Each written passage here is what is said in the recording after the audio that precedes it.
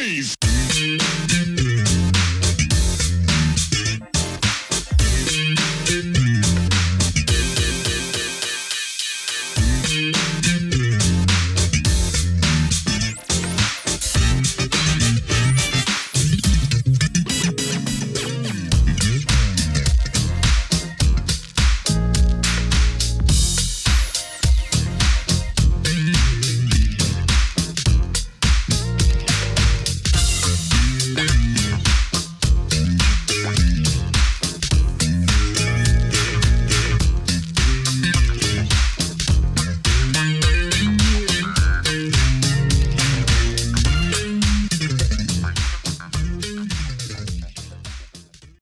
Hello and welcome to another edition of Truth and Rhythm, brought to you by FunkinStuff.net. This is the interview show that gets deep in the pocket with contemporary music's foremost masters of the groove. I'm your host, Scott Dr. Jake Skolfine, musicologist and author of Everything's on the One, the First Guide to Funk. If you don't have your copy, get on over to Amazon and pick one up. You'll be so glad you did. Whether you're watching the video version of this at FunkinStuff.net or on YouTube, or listening to the audio-only podcast version from providers like iTunes and Spotify, as always, I thank you so much for your continued interest and support in the show. Speaking of which, if you haven't already done so, subscribe to the Funkin' Stuff channel on YouTube. That's where Truth and Rhythm lives. All kinds of goodies. You'll get early premieres, and it's all free, so make sure you sign up. Tell a friend, tell family. Also, get your official Truth and Rhythm and Funkin' Stuff gear at the FunkinStuff.net store. Cool stuff like I'm wearing right here. Truth and Rhythm shirts. Show your support and love of the show and also the musicians and the music that they represent. Also want to give a shout out to the Funk Exhibition Center and Hall of Fame in Dayton, Ohio, of which I'm very proud to be an official funk ambassador. Go to thefunkcenter.org to learn more and keep the funk alive. And now, with all that, it's time to get on with the show. Enjoy. Hey, for this episode, I'm delighted to welcome to the Truth and Rhythm Mothership, hard rockin' and funkin' bassist, singer, composer, Star Colors. She's released 3 albums, been associated with Parliament Funkadelic and Prince, and a few years back was a standout on VH1's Rock Camp show. Her band, the Star Colors Crew, has opened for top acts like the P-Funk All-Stars, Living Colour, Bernie Worrell, Maceo Parker, and Bad Brains. Color's latest album is the powerful 10-track set, Living Galaxy. Star, how are you? Welcome to the program. What's happening? What's happening, everybody? Hope everybody is good, safe, doing the best. How are you? I'm well, thank you. Getting through this crazy year like everybody else, and I'm glad to see that you seem to be relatively safe and sound, and hopefully sane too. Trying to stay sane, and definitely staying safe, and you know, making a new wave. Where are you coming to us from today, Star? I'm coming from San Diego, California. So I am originally from Philadelphia, born in Colorado, in Fort Collins, Colorado. Raised in Philadelphia, East Coast child. Went to school in Pittsburgh, DeKay University. Then, as my career demanded it, I moved further across the country as I am here now, the West Coast, San Diego, California. How long have you been out there? I think I've been here for about 10 years. 10 years. I went to LA first and did a number of years there. And, you know, they're all trajectory of the career path from Prince to George to the show on. Yeah, well, I look forward to getting into more details on that. Good stuff. Yeah, I'm from the West Coast myself, so I kind of went opposite of you. You know, about 10 years ago, I moved to the East from the West Coast, so I think we maybe did high fives as we were going by or something. Did the funk sign, you know? That's cool. Now, where are you coming from? Outside Charlotte, North Carolina. It's probably beautiful down there. Oh, yeah, I love it. Although it's super, super hot right now. Oh, well. Yeah. Excellent. Well, Star, so glad to have you, as I said. And as you said, from Philly, I had known that. But how did that influence your musical, foundations coming from there? I am, being from Philadelphia, of course, there's all these different bass players and whatnot. But since I was a rocker, um, there wasn't really much of that rock, but there's a lot of R&B, jazz, there's Stanley Clarke and Jaco Pastorius and Alphonso Johnson and, all these people, Victor Bailey and Christian McBride, it's just all these jazz people. So, and they're all amazing, of course. Christian is even a friend. But I knew as a rocker that I was just going to have to look beyond that. So my really strongest bass influences is Larry Graham, who is God, especially as far as being a singer and bass player. That's what I do too. And Geddy Lee of Rush. Okay. Geddy Lee, man, is God.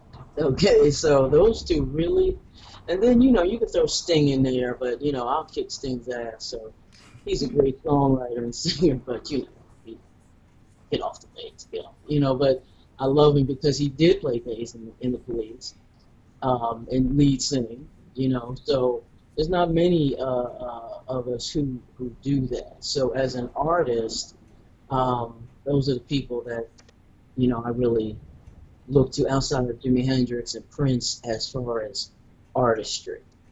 And why I went to Prince in the first place when I was in college.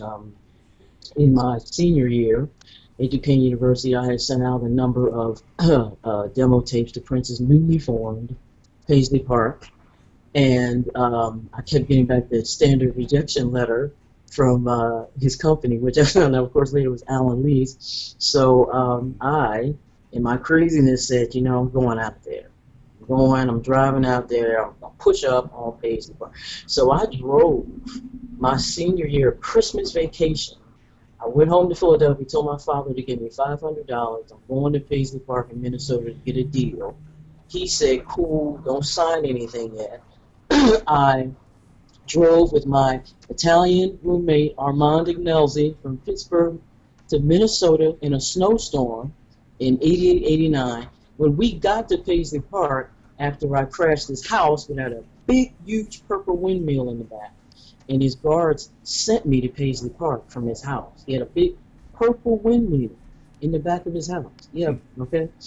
And this was, during this time, 88, 89, Miles Davis was there doing all these sessions and things with him. And the new Power Generation, which was the new Power Generation, they hadn't been formally named yet. This was Levi Caesar, Dr. Fink was still there, Sheila E. was temporarily there, Miko Weaver, Cat Glover was a dancer. This was the band, and they were recording the Love Sexy album. And I was friends with Eric Leeds and Matt Bliston, the horn players, because they went to Duquesne. They went to Pittsburgh, Duquesne. So I became friends with them and started sending them demo tapes, but they could never get to Prince, and I got sick of it. So I drove out there. So when I pushed up on Paisley Park, I would just drive into the gates when the gates would be open, and I knew Prince's cars. He drove BMWs. He had a yellow BMW, had a dark royal purple BMW, and a black one. And sometimes the seat would be open or the car door would be open, so I would leave these notes on his car seat, on his car windshield, in his car. Dear Prince, I drove 17,000 miles to give you my demo tape. Peace and love, Star Colors. And I'd get thrown out the parking lot and then come back. Finally, Eric Leeds and Matt Bliston said, come on, Miles Davis is taking some kind of break. You can come into Paisley Park. I go rushing into Paisley Park with a bass on my shoulder and a bag of cassette tapes. This is before cell phones and all this digital crap, people. This is when real music or real tapes and stuff. So I just bum rushed in like, okay, I'm going to find him. I'm going to find him. And, of course, I ran right into him after 20 minutes and running around Paisley Park. And his manager, Steve Fargnoli from the Purple Rain movie, the Fargnoli people, they were his managers. So they said, hey, you're that girl, Eric Leeds' friend from Pittsburgh, right? I said, yeah. They said, oh, well, you can go ahead and talk to him, honey, go ahead. Left us there in the hallway with Prince staring at me like, I'm staring at him like, you're going to take this demo tape? So I'm like, listen, my name is Star Colors. I drove 17,000 miles to give you my demo tape. Here's my tape. And I'm shoving it in his hand. Meanwhile, he's holding my other hand, shaking it, and he wouldn't let it go. So Prince is holding my hand, not letting it go, and I'm shoving a cassette tape in his other hand, going, you're going to take this demo tape today. He says, well, there's ways they do things. You have to give it to Alan Leeds. He's head of Paisley Park. I said, oh, really? I said, okay. I ran up the steps, snatched the tape out of his hand, go running up to the stairs of Paisley Park. He's standing there dumbfounded, like, what happened? Who is this? How did she get? But he's cracking on me at the same time. Okay, all this at the same time. Go burst into Alan Lee's office and Mr. Lee, Prince said if he don't get this demo tape tonight, he's gonna kick somebody's motherfucking ass. He goes, oh, come on in, honey, sit down. He opens up his top desk drawer. In his top desk drawer is all my demo packages. He says, is this you? I said, yeah, that's me. He said, oh, we didn't know who you were. We'll get it tonight. Next day, I get a call. It says, bring your bass. Come back to Paisley Park. We're going to audition with Prince and them tonight, 10:30. I said, all right, cool. Get my bass, get dressed. I call home to my family. My father screaming about contracts. My mother screaming about makeup. And my sister just screaming, you know. And I get off the phone. They're like, bye, family. Got to go. Go back to Paisley. Now I'm waiting. I'm in Studio A playroom, and all the band is in the other engineering booth. Sheila E., Levi Caesar, Dr. Fink, all the Miko Weaver, they all over there, right?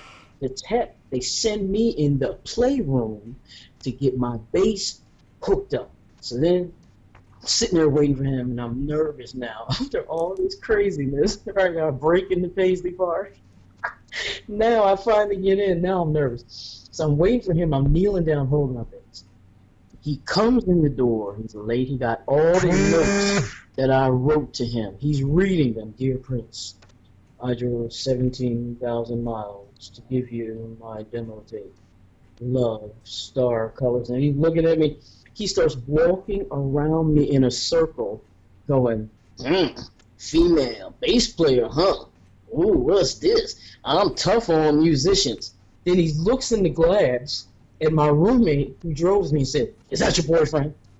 Then he starts walking back around me in a circle. Female bass player, huh, girl. I never had a girl bass player. Are you sleeping with him? Yeah, you know, I'm really tough on my musicians, and so I got tired of the psychodrama Gemini crap, so I stood up. Now, of course, I'm taller than him because I'm 5'9", and I have a bass, and he's 5'2", and he, you know, big head, makeup. So he backs into the wall, goes, and looks up at me with these eyes. I said, look, man, did you listen to the demo tape? All right, I'm tired of the shit. I'm a Sagittarius. I don't have time. So he says, yes, I listened to your tape. I think you have a lot of talent. I think you have a lot of potential. I want to work with you. He takes his guitar, puts on his guitar, looks at me, says it's in B flat, and starts playing. I jump in, start playing. Sheila E. comes in, she sits there behind the drum, she starts playing. Dr. Fink comes in, he starts playing. I'm playing with my heroes, and I'm tripping. I'm like 18, 19 years old. I'm not even legal to drink.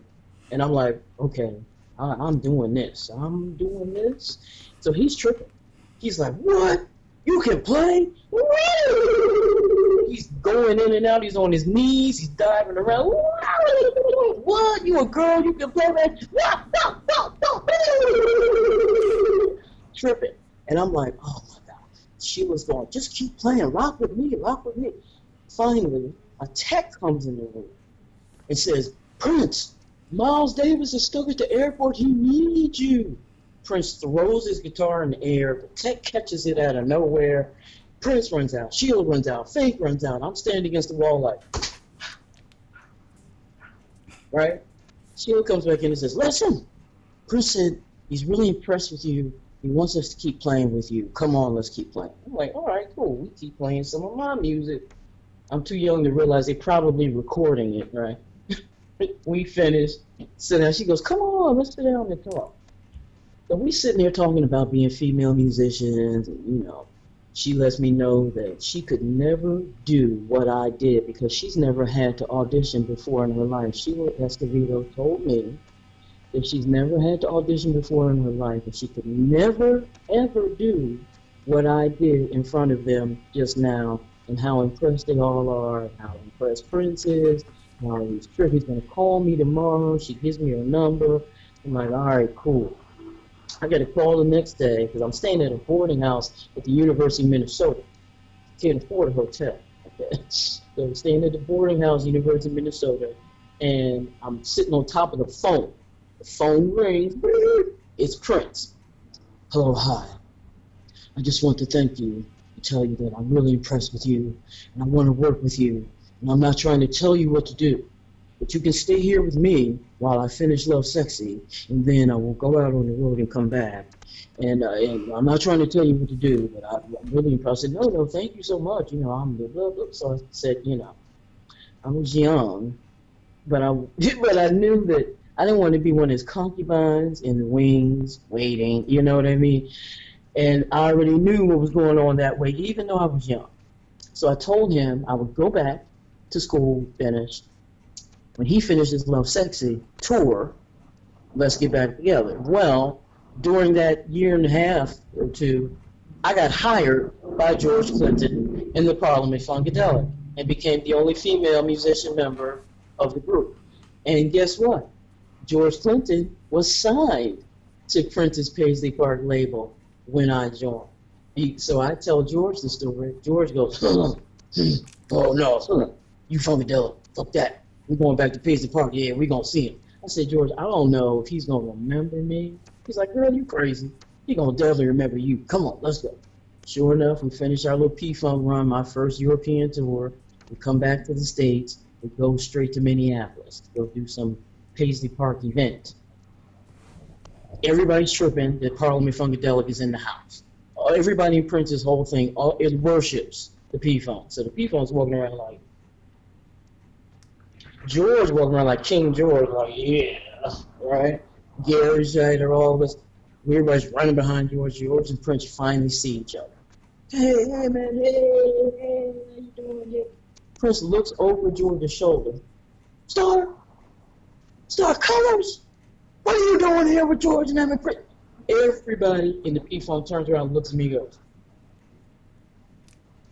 how do you know Prince? George Clinton and Gary Shader are the only ones who go, yeah, she Funkadelic. You can't have it. Come on, baby, come on. And everybody starts following George to Paisley Park, and then we continue on. And then for the next 2 years, Prince came out to P-Funk shows trying to get me, Michael Hampton, Belita, to leave to come do something with him. George wouldn't let us go. Now, mind you, I could have probably gone and did whatever little project. It wouldn't have been any more than a year. And I would have had another establishment with my mentor. But the old king and the funk mob are like the mob. So they weren't having that. You know what I mean? Especially if you had any kind of, valuable talent. You know what I mean? They were like, so that's my professional beginnings with my mentor superstars. And wow, that's right? That's an amazing story, Star. Thanks for recounting it so vividly. That was awesome. Whatever gave you the gumption and nerve, do you think, in your upbringing to go do something like that? I would say my dad probably be the biggest influence. My late father was a science professor, an athlete. He was a semi-pro tennis captain. He was a skier. He skied, snow skied. We were the only black people skiing in the 70s. My father had a ski club called the Gliders Ski Club. And, I had friends of mine who were like, Star, you realize that your father's like the deepest black man I've ever met. He was like pre Barack Obama before, you know what I mean? He was that kind of man, a leader, just, unique. And since he had this little girl, he instilled in me, well, you can do anything that these guys can do, which is why I do all the stuff I do today. It's all male oriented, male dominated, and I would have to say him for sure. So were you a tomboy? Oh my God. Oh my God. I used to do tag football, all right, softball, hockey, field hockey, basketball, track, swim. I was a junior lifeguard. Plus, I used to get out in the street and just kick the guy's ass. It's just, dodgeball or just kick their ass. And, So, yeah, for sure. For sure. And what do you think inspired you to gravitate towards hard rock? That's a good one.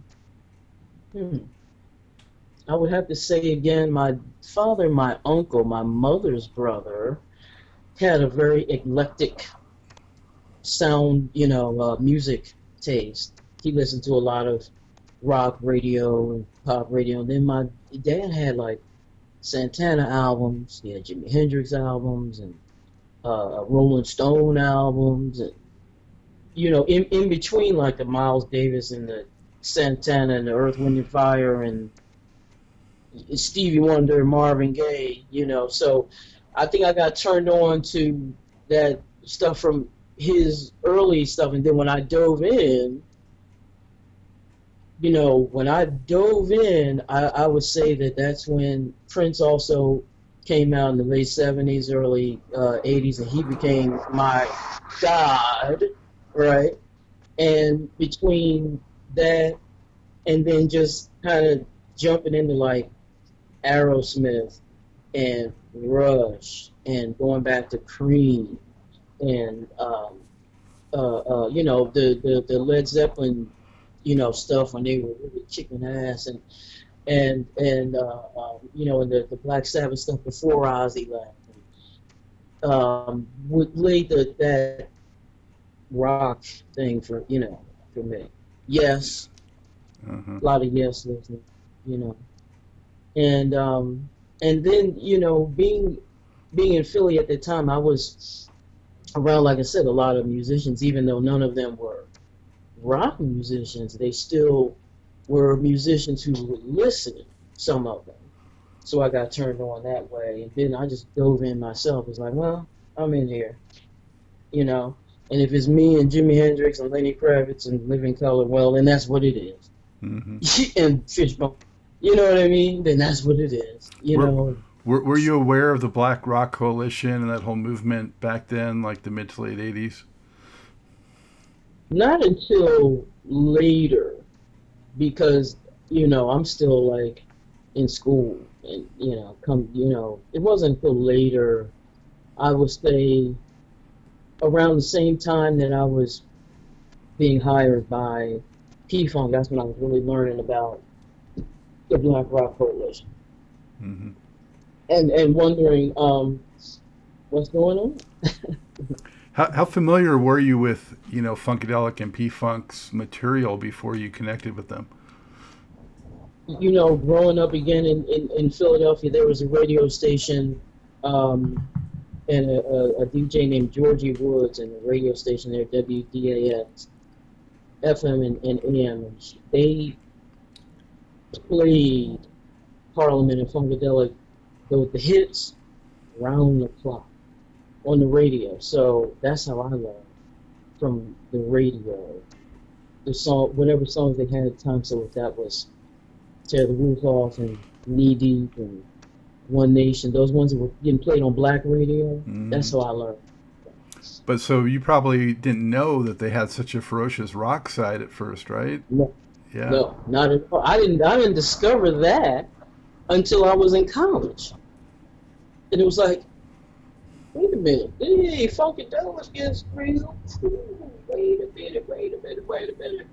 How come they didn't push this? How come, so then I dove into them. Of course, when I meet them and learn all the history, and being in P-Funk was like being in grad school, because it's decades of material, of decades of people, is different. You know what I mean? It's a whole educational system, and you got to know the eras and the people and the music and the time and this and that. So I learned all of that when I got into P-Funk, and it was literally, I was in grad school getting taught by Boogie Mosan directly, getting taught by Gary Scheider directly. You know what I'm saying? So it was deep. Legends, Deep. right? All of them at this point. Mhm. Yeah. What was your impression of some of those characters, like early on? When you first met George, say, and you met Gary and some of these characters that not all of them are with us anymore, unfortunately. But Bernie Worrell, I don't know if you got to meet him also. But what struck you about those characters? Well, just the fact that they were able to create not just good music and not just groovy music, but like legendary epic funk classic music, and bring some levity, bring some character, some humor with so the heavy messages aren't so heavy. You know what I mean? It's more like a celebration. This is a party, and then if you listen and you dig in, then you hear how deep this is, or you listen to different songs on the albums that aren't the radio cuts and go, oh, So when they were in that creative space with those people, and I'll tell you who I did get to meet. I will write it down. I have met and spent time with Bernie Worrell, Billy Bass Nelson. I have met Fuzzy Haskins. I have met Kelvin Simon. I got to work with Ray Davis and Gary Grady Thompson before Ray passed when they came back to P-Funk. I know Bootsy, Maceo, Fred, Mudbone, Frankie, Peanut. That's the Third Rubber Band people. Then for the P-Funk, the rest, I said Gary Scheider, Boogie Moosong, Blackbird, Michael Hampton. Of course, Lodge Mermaid, Clip Hand, Mudbone Cooper, I'm saying him again. Who am I? Greg Boyer, Greg Thomas, Benny Cowan, genius. Benny Cowan's a genius. Who am I? Oh, the women I met before they passed, and Belita was like my mother, my funk mother on the road, because Belita and I were out there together. So Belita Woods, Malia Franklin. I performed in Malia Franklin's band for like a whole summer and fall. Okay, her solo band, yeah, and toured with her. It's awesome. Dawn Silva is a big sister and a friend of mine to this day. I have mentioned that. Knew Sheila briefly. The other ones I haven't met, but let me see who I met. Jessica Cleaves, and what other women? And then there's some wives, that I know. So those are the people that I actually have got to meet or have relationships with. What stood out to you as George's unique something special? And as we record this, it'll be a few weeks before it airs, but it is George Clinton's birthday today. Clinton's birthday. Happy birthday, George. Happy birthday, George, Uncle G. Mwah. Bon anniversaire. Mwah. Yeah, today's his birthday for sure. So he's in Florida. What is that little town called? Tallahassee? Uh, Thank you. Yeah. he's, he's outside of. Actually, he's outside of Tallahassee. Some little town even smaller, and a beautiful place. He and his wife, I think they might have one or two grandkids come through. You know, her daughter there, but yeah, he's there, posting everywhere. And it's his birthday. How awesome is it that he's still doing what he does, you know? We should all hope that we all live that long and still able to do what we're doing, right? Yeah, yeah. And still, you know, have that fire, Exactly. you know? That you know, that's definitely something that I really learned from and I really admire from Uncle George for sure is that persevering fire, that persevering longevity. That you know, that is amazing. That's amazing. Yeah. Yeah. He'll roll with anything at any time. Well, you know, just like I said, to you know, to still be here vibrantly at that age. I mean, look how many people that we've lost that are much younger. Prince, my mentor, gone way too soon Yeah. and way too tragically. So it's a blessing that he's still here and still going and putting up pictures of himself. Oh, yeah. Yeah, I don't know if you can see, but there's his stuff over there. Oh yeah, that's awesome. That looks like press room. Um, what do you remember your first time on stage playing with them, and Oh the yep. the adrenaline I'm sure was going through your body? Yeah, this is 93. This is before we do Lollapalooza in 94, and I'm already out in the band on the road as an assistant manager to Archie Ivy, the head manager, and Derek Drisdell, who was the road manager. I'm managing. I'm paying people, okay? I'm doing money, I'm doing flights. I mean, plus, I'm having to learn all this music that George and Gary and Boogie and them are throwing at me, right? So there's two things going on for me. About 9 months into me being out there, all of a sudden, Ronnie Sternberg was here, takes the bass, go ahead, go out there and do Red Hot. Said, all right, put it on, strapped it up, was like, come on, Kenny, talk to the tech. We're going to do this right now.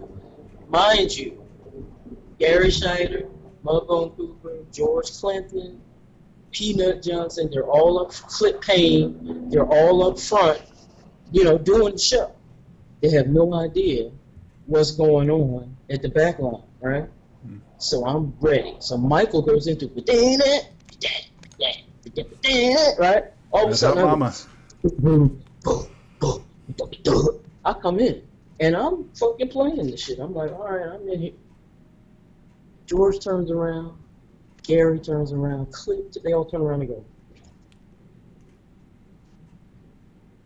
See that I'm holding it, see that I'm playing it and know it, and go into Star Colors on the bass and Funkadelic.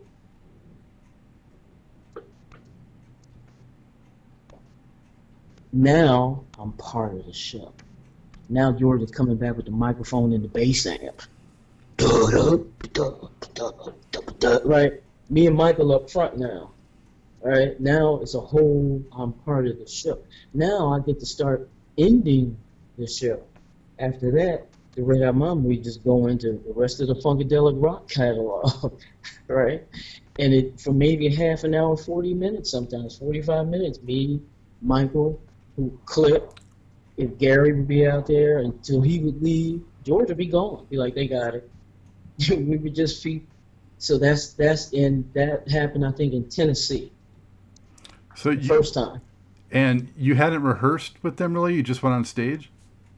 You have to understand, I am already rehearsing On your own. on this, on my own, on the buses in my lessons with them, with Boogie and Gary, backstage at the sound checks. You understand? Yeah. So it was just like, go, okay? You ready or you're not? And so I was ready. So that's how it happened. Very, very, very scary. Not many people would do that, and especially to have the leaders turn around on stage and go, Double take, yeah. because nothing wasn't planned. My coaches are standing on the sidelines, and Bird's on stage, and Gary gets up in front of me, and it was a trip for sure. But once they saw, like, oh yeah, she got it, and she's one of us, it was on. It was like, that was it. So yeah, very, very treacherous, treacherous one. Sink or swim, man. Sink or swim. That's right. Was Red Hot Mama your favorite track to play with them, or was there a different one that you liked the best? It became one of mine, obviously, as a signature. But I did have a few other ones that I particularly liked. Alice, My Fantasies, and all Funkadelic. Just a few other ones. But Red Hot is so great because it universally captures people across genres. Like even your most staunch R&B person will kind of like get it, you know what I mean? Yeah. And then it'll satisfy your rock people, and your people are craving something else. So it's a good one that it encapsulates so many people, within the simplicity of the group. Absolutely, yeah. And not so simple. Actually, none of the songs are really that simple at all. They're actually way more complicated than they sound, and that's where the learning and the schooling comes in with the material. So a lot of people think, well, I'm a great musician, I play all this other stuff, but you can't play this stuff unless you're taught and learn it, because it is complicated and special that way. Also, the feel and attitude. I mean, Oh yeah. God. Yeah. And the empty spaces, just all of it, Yep. Yep. That's right. That's right. So what was your relationship or connection with Lige? What's the history there? That totally came within the group. Literally, when I was hired, we became friends and realized that I needed a producer, and he needed an artist who would let him become the producer that he is now. So that's how that started.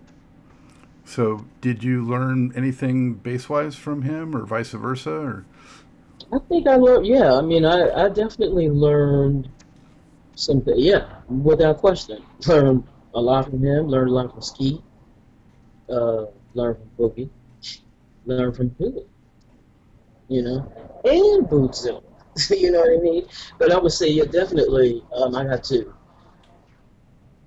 really, zone into things that Roger's doing live and in studio recordings, yeah, for sure. And so why did you end up, going your own way and not continuing on with P-Funk? Well,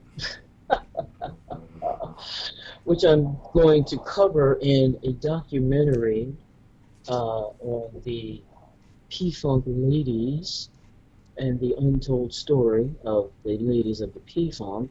I will just say in short that it is a very much a male-dominated group, very misogynistic, and not pro-female anything at all.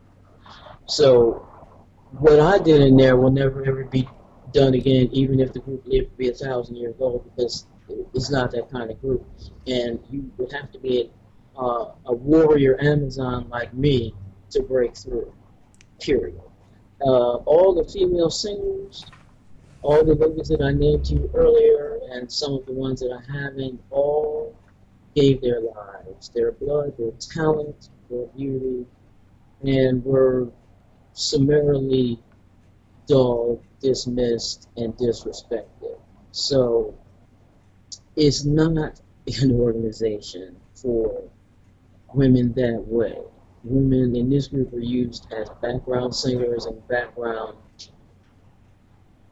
What I did was unheard of and didn't last because either you were going to break through, do what I want, or I had to get out and do my own thing, which is what I did because I'm a leader.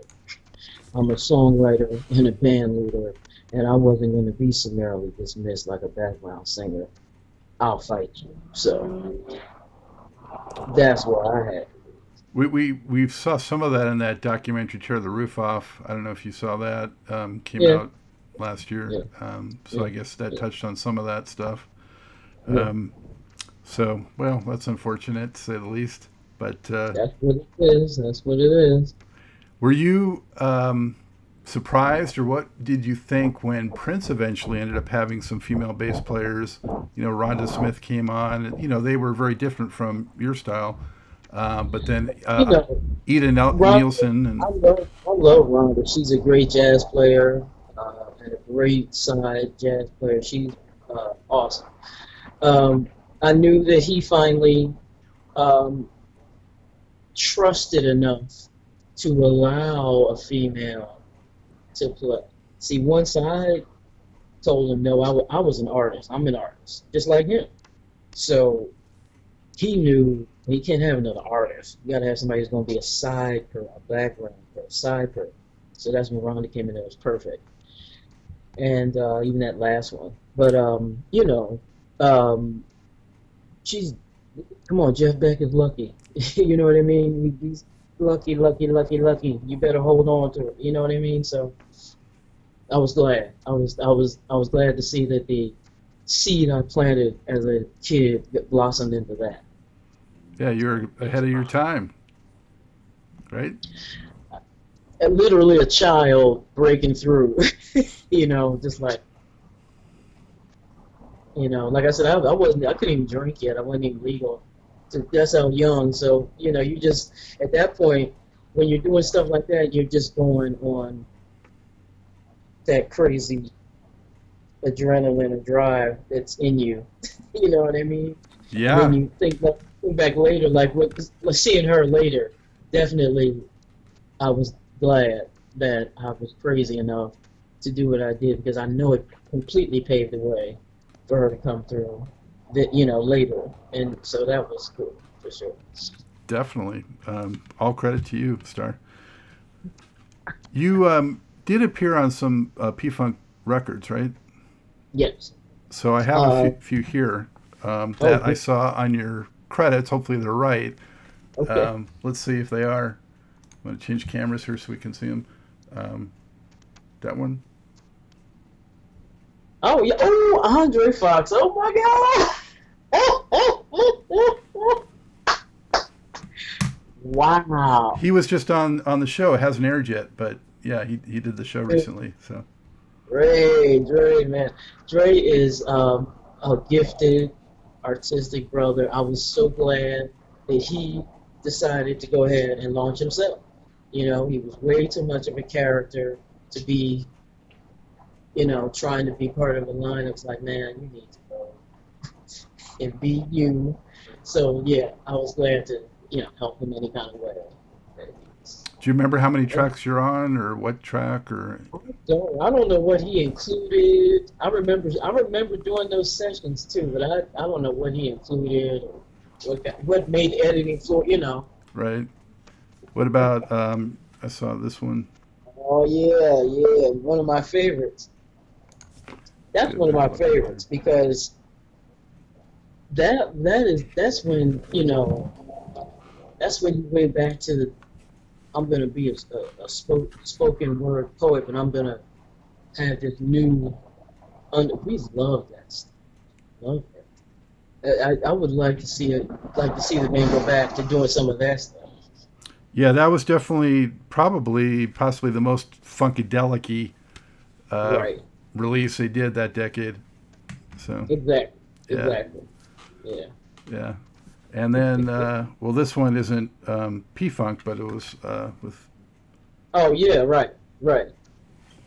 You better look at that one. Yeah, definitely. I'm Elijah's. on. Yeah, I'm on a lot of that stuff. Yeah. And one of the main ones that my name isn't credited on that I'm singing all over is the Phone record. Oh yeah. I'm all over that, and the reason my name isn't in the credits is because I was being pursued a Sony 550 at the same time, and George was signed to Sony 550 at that time, and some nonsense with their A&R people and him, and my name did not get put on that album, and I was paid checks from the company for singing on that album. I'm on at least 5 or 6 songs on that album. That album to me is, I think, the most Parliament-like album since like the Glory days. I mean, that's a great record.